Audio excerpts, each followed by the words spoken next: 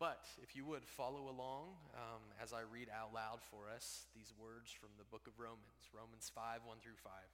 God's word says this: Therefore, since we have been justified by faith, we have peace with God through our Lord Jesus Christ. Through him we have also obtained access by faith into this grace in which we stand. And we rejoice in hope of the glory of God. Not only that, but we rejoice in our sufferings, knowing that suffering produces endurance, and endurance produces character, and character produces hope. And hope does not put us to shame, because God's love has been poured into our hearts through the Holy Spirit who has been given to us. This is the word of God. Thanks be to him. Let's pray. Father, I ask and pray that the words of my mouth and the meditations of all of our hearts in here would be pleasing in your sight. Father, we know that that can only happen if you, through your grace and the Holy Spirit. So we pray that he would be ministering here in this place tonight. We ask it and pray it in the name of Jesus. Amen. Amen. Thanks for standing. You guys go ahead and be seated. All right, y'all. We shift the spotlights again tonight. That's kind of been the metaphor I've had on my head, that each week we read this passage and we've got a spotlight shining on a key Advent word. 2 weeks ago it was peace. And last week it was joy, and this week we moved the spotlight a little deeper into the passage and we find ourselves looking at hope. But you knew that already. We've hit you with a lot of hope so far in this sermon. We lit the hope candle. We've got it on the bulletin. It was, up here before I read the text for the title of the sermon, so it probably didn't blindside you that today was going to be a sermon all about hope. But hopefully that's okay with you guys. It's a needed, hopefully. Oh man, I did not do that on purpose. Seriously, my best kind of puns in sermons have always been something I'm oblivious to until afterwards. So that one is like that as well. I will say this: I was very excited about this particular sermon, but not necessarily for a noble reason. I knew a few weeks ago that I had some previous work that I could sort of use to help me get ahead of the game when it came to like preparing and studying for the sermon. So a few years back, some of you guys might remember this. I'd be surprised if you do, but like going back to 2015, I think it was. I preached a sermon the week before Christmas that was all about hope, and I used as my text Proverbs 13:12. Hope deferred makes the heart sick, but a desire fulfilled is a tree of life. And so I preached on hope out of the Proverbs then, and this week I was remembering that. I was like, oh good, I've already done a lot of work. Therefore, I can, really sort of be ahead of the curve when it comes to my sermon prep. It's going to be smooth sailing this week. Well, it didn't work out that way. Partly because my hard drive crashed a few years ago, and I didn't realize that I lost all those sermon notes from the past. But I'll be honest with you. The truth is that every time that I have a thought like that about like, oh, I've preached on this before, or I've been in this passage before, I look back at what I'd written years ago, or sometimes even months ago, and what I always find is that I am not okay with just sort of recycling ideas from before. And the reason why is because God's word is living and active, and it is constantly speaking in new, fresh ways to where we're at. And so I think the whole reason I wanted to bring this up with you to start tonight is to say that even if I did a sermon on hope from Romans chapter 5, like from 4 years ago, chances are I'd want to come and study it afresh with you on December 12th, 2021, to see the new things that God might be pressing into our understanding. The new ways in which our circumstances and our experiences and sometimes even our maturity are allowing us to see it with fresh eyes. Not meaning that the content entirely changes. God's word is God's word. It doesn't transform. And yet the ways in which we apply it, the focuses that we give to it, the sense, the taste of the text, all of those things, we need to be returning to afresh over and over and over again. And so, all that to say, I came looking at hope, especially the hope that we have at Christmas, with fresh eyes this week, and I'm really glad that I did, because this particular passage has a lot to say about the part that hope plays in the life of a believer. In fact, of all the Advent themes that we've seen in Romans 5, 1 through 5, we've looked at peace and joy. We're going to look at love next week. But of all of those, hope is the one that shows up the most. You probably noticed that as we read through it. The word's repeated a lot in the text. It shows up in verse 2. It shows up in verse 4. It shows up in verse 5. In fact, in my study this week, what I learned is that this is sort of the beginning of a section of Romans, chapters 5 through 8, that commentators say if you had to choose one word that sort of defines what those next 3 chapters are all about, the word you would choose would be hope. And this sort of begins the ball rolling on that. So Romans 5, these first 5 verses of it have a lot to teach us about hope. And I thought what I could do here at the beginning is just sort of do a quick rundown of 3 different things that this little bit of text teaches us about the part that hope plays in a believer's life. So, Hannah, go ahead and go to the next slide if you would. So forgive me, there's a typo in this. I noticed it this morning up in Paradise, and then I forgot to change it. It says what we hope is for. That doesn't make any sense. So get rid of the we, the second word, and pretend it says what hope is for. That's a lot better, isn't it? What hope is for? The glory of God. It's verse 2 of your text that we read tonight.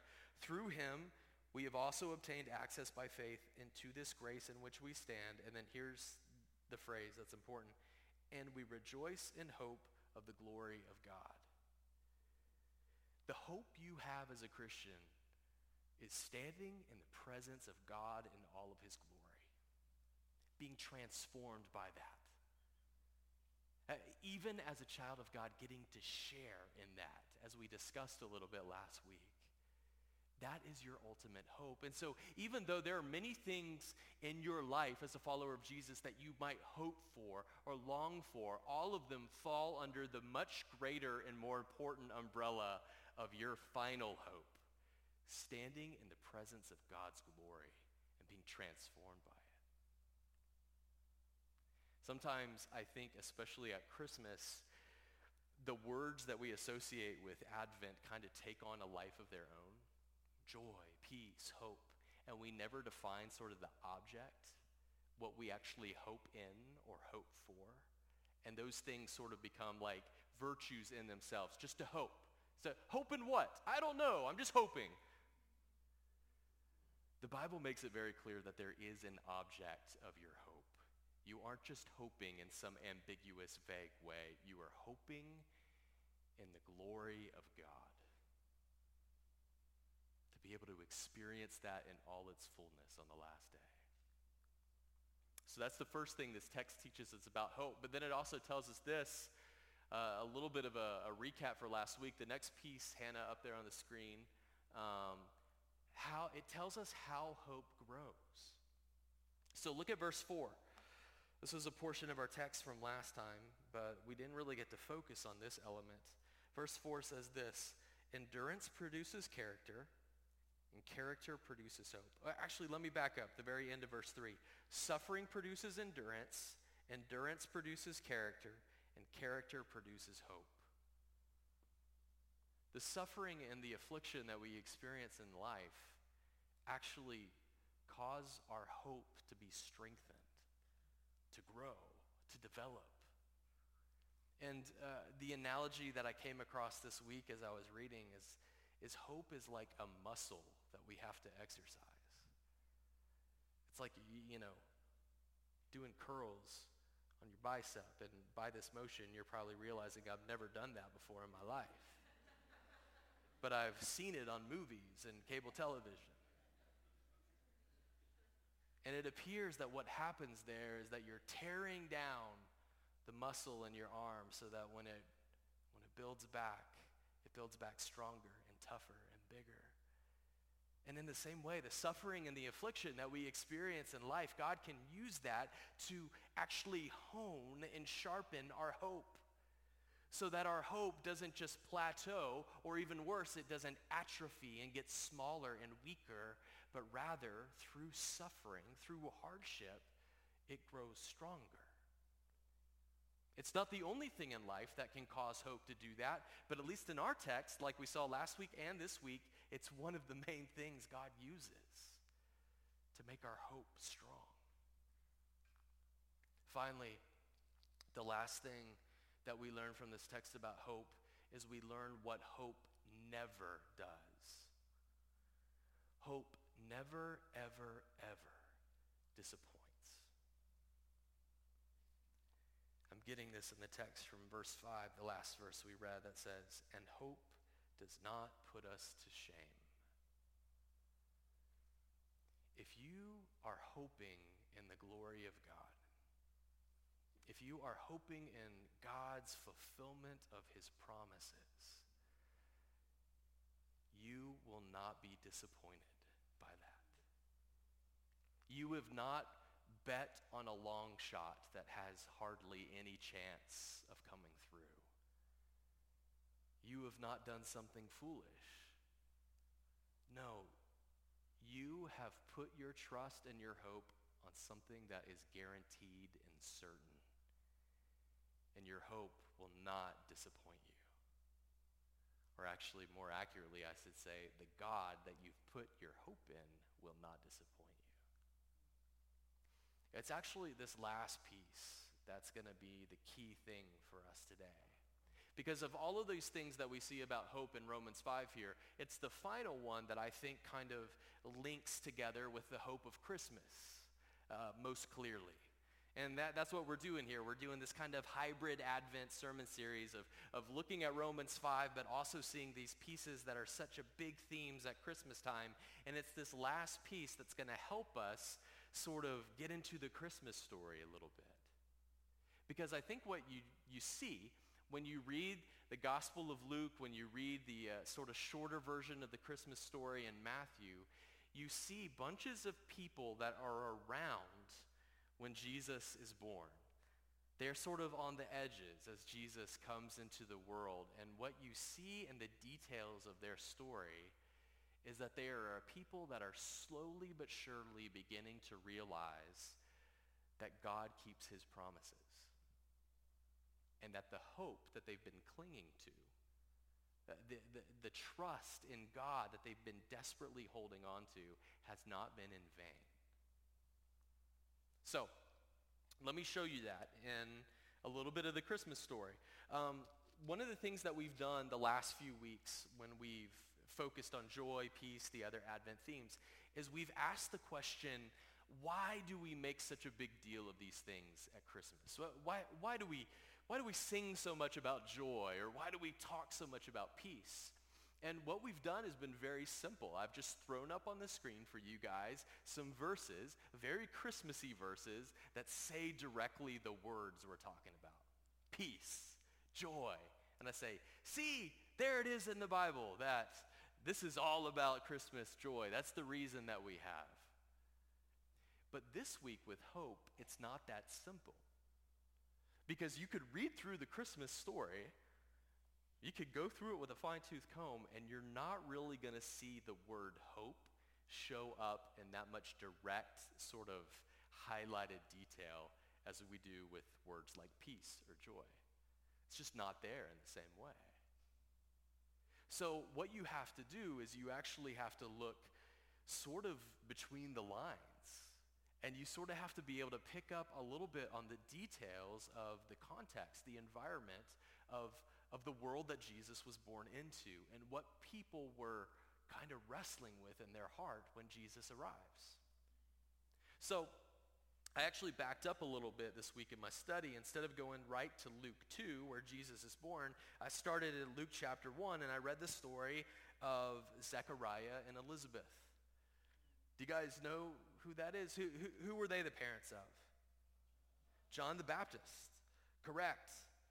So Zechariah is doing his priestly duties at the time, and the angel Gabriel shows up to him just like he does later to the Virgin Mary.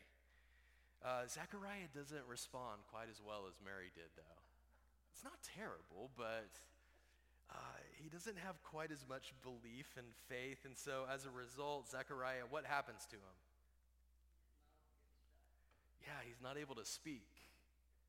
He becomes mute, and pretty much the entire duration of this pregnancy that his wife has with John the Baptist, he's not able to say anything. But when John is born into the world, Zechariah, he's able to speak again, and he burst out into song because he's realizing that with the birth of his son John, the Lord is setting into motion the events that would bring the Messiah into the world. Like Zechariah had been told by the angel, your son will prepare the way for the Messiah. And so here's what Zechariah says. I've got it up here on the screen for you. It's this top verse, Luke 1, 68 through 70. He says, "Blessed be the Lord God of Israel, for he has visited and redeemed his people as he spoke by the mouth of his holy prophets from old." AKA, God has kept his promises, and we weren't foolish to hope in him. So, that's Zechariah's story, or his response. Let's go now a little bit later, the end of Luke 2. We see another character that's kind of on the periphery of the Christmas story. He's a guy that Pastor Brian preached about last year. His name's Simeon. He's a faithful follower of the Lord in Jerusalem, and we're told that Simeon, you've got it right up here on the screen, he was a man that was righteous and devout, and here's the key, waiting for the consolation of Israel. This was a man who was actively looking, hoping, waiting to see God fulfill the promises that he had made to his people Israel. And we're given the impression that he was an older man at this point in his life, so he spent his entire life waiting for the consolation of God's people. And when he sees Jesus, when Jesus is taken after his birth to be dedicated at the temple, this is what he says. He says, "Lord, now you are letting your servant depart in peace according to your word, for my eyes have seen your salvation." I'm sharing these snippets of these two guys' story with you because I want you to realize what the environment was that Jesus was born into. It was an environment where people like this were heavy with hope. A hope that was, in many cases, weary and long-suffering. Not only they had lived their entire lives waiting and hoping and yearning for God's fulfillment of his promises, but they knew that their ancestors, their grandfather, their great-grandfather, their great-great-grandmother, and on and on and on had all been breathlessly waiting for God to show up in the way that he had promised. And when Jesus arrives, he arrives as the fulfillment of this hope that had been being hung onto for generations. That song we sang earlier tonight, O Come, Emmanuel.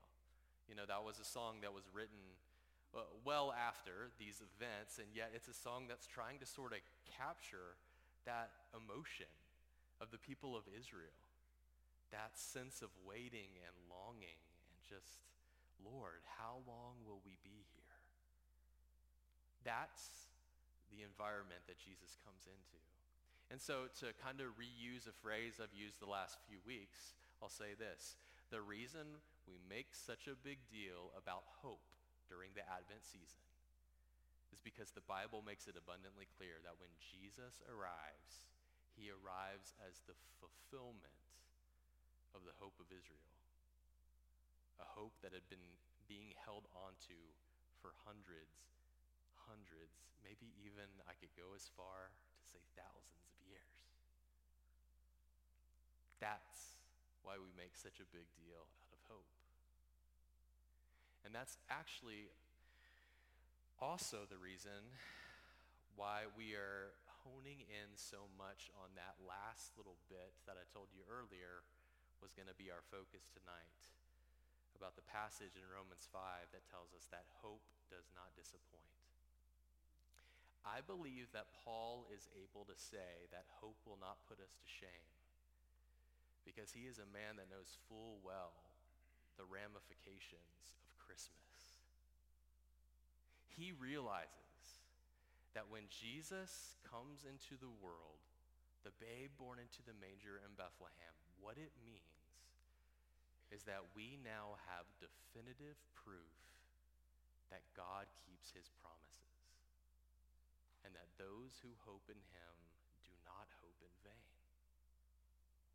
And Paul takes that a step further and says, if we have that proof now in Jesus, then it means that I can be a person that hopes in God's future promises without the fear that they might not come true.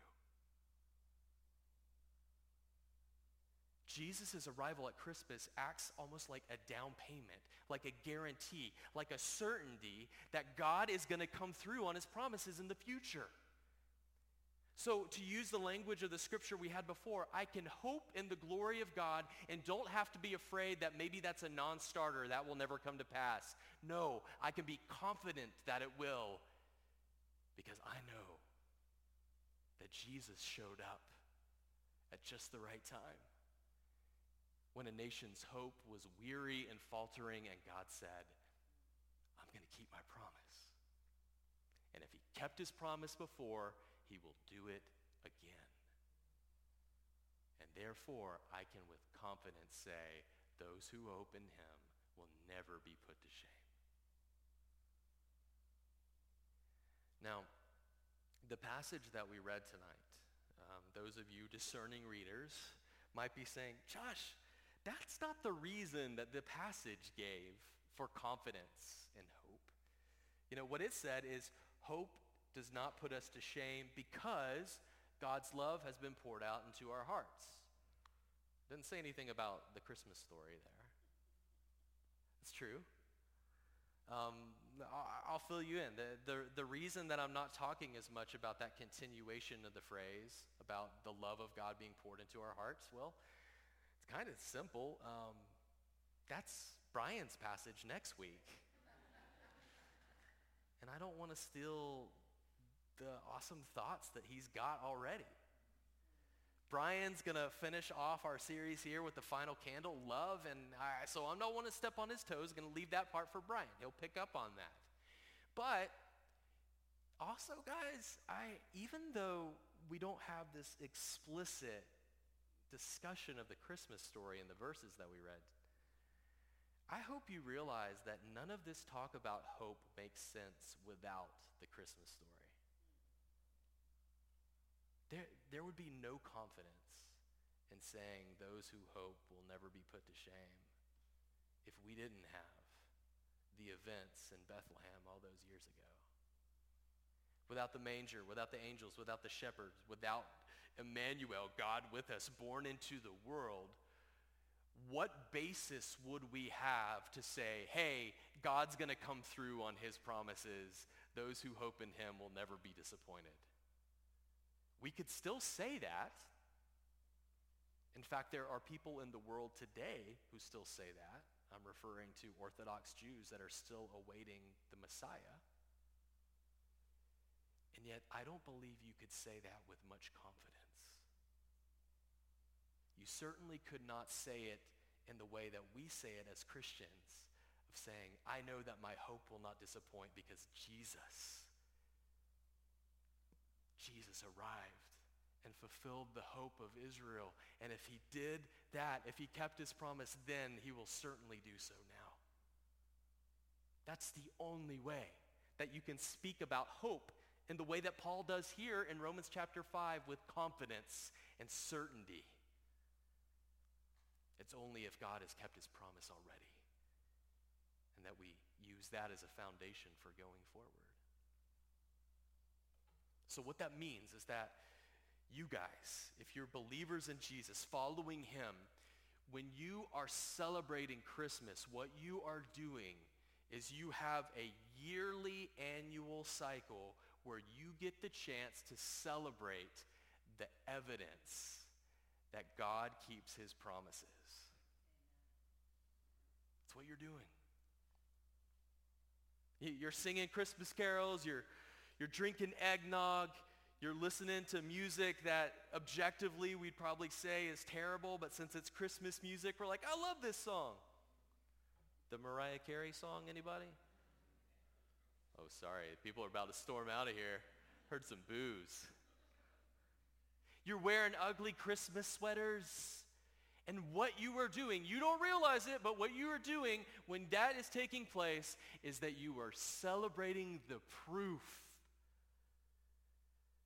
that your hope is not in vain, that your God keeps his promises. And if somebody says, how do you know? You say, because he showed up in person in Bethlehem, and at just the right time, just the right moment, the weary world rejoiced at his coming.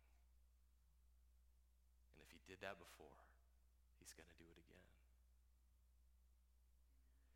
Oddly enough, Christmas, it's a celebration each year that looks to the past, but equally looks to the future. And I'm not sure if we always realize that. Sometimes we tell ourselves that all we're doing when we talk or sing or celebrate Christmas is commemorating something that happened a long time ago. But it's more than that. Because of what happened a long time ago, we have confidence to look towards what God is going to do down the road and say, he's not going to fail us or let us down. He's going to keep his promise. There's a day when he's returning. And unlike coming in humility as a babe born into the manger, he's returning in glory and power. And that my hope in that is not foolish. My hope in that is not betting on a long shot. My hope in that is certain, because I know Christ came the first time, and he will certainly come again. So this Christmas, as you're at your Christmas party, as you're drinking your eggnog, responsibly, in moderation, know that you are looking to the future as much as you're looking back to the past. And that's what the hope of Christmas is about. Let me pray for us, and then we'll end our time together with another song of praise. Let's pray. Father God, I pray the words of your scripture would continue to echo in our hearts and our minds as we carry on with our day, as we leave here, as we carry on with our week. Let these words of hope remain with us. And God, let us be a people who, yes, have an eye towards what you've done in the past, but see the implications of that for the future. We would be a people that cling fast to hope and don't let go, knowing that those who hope in you are never put to shame. Lord, we ask it and pray it in the precious name of Jesus. Amen. Amen. Let's stand up. We'll sing one more.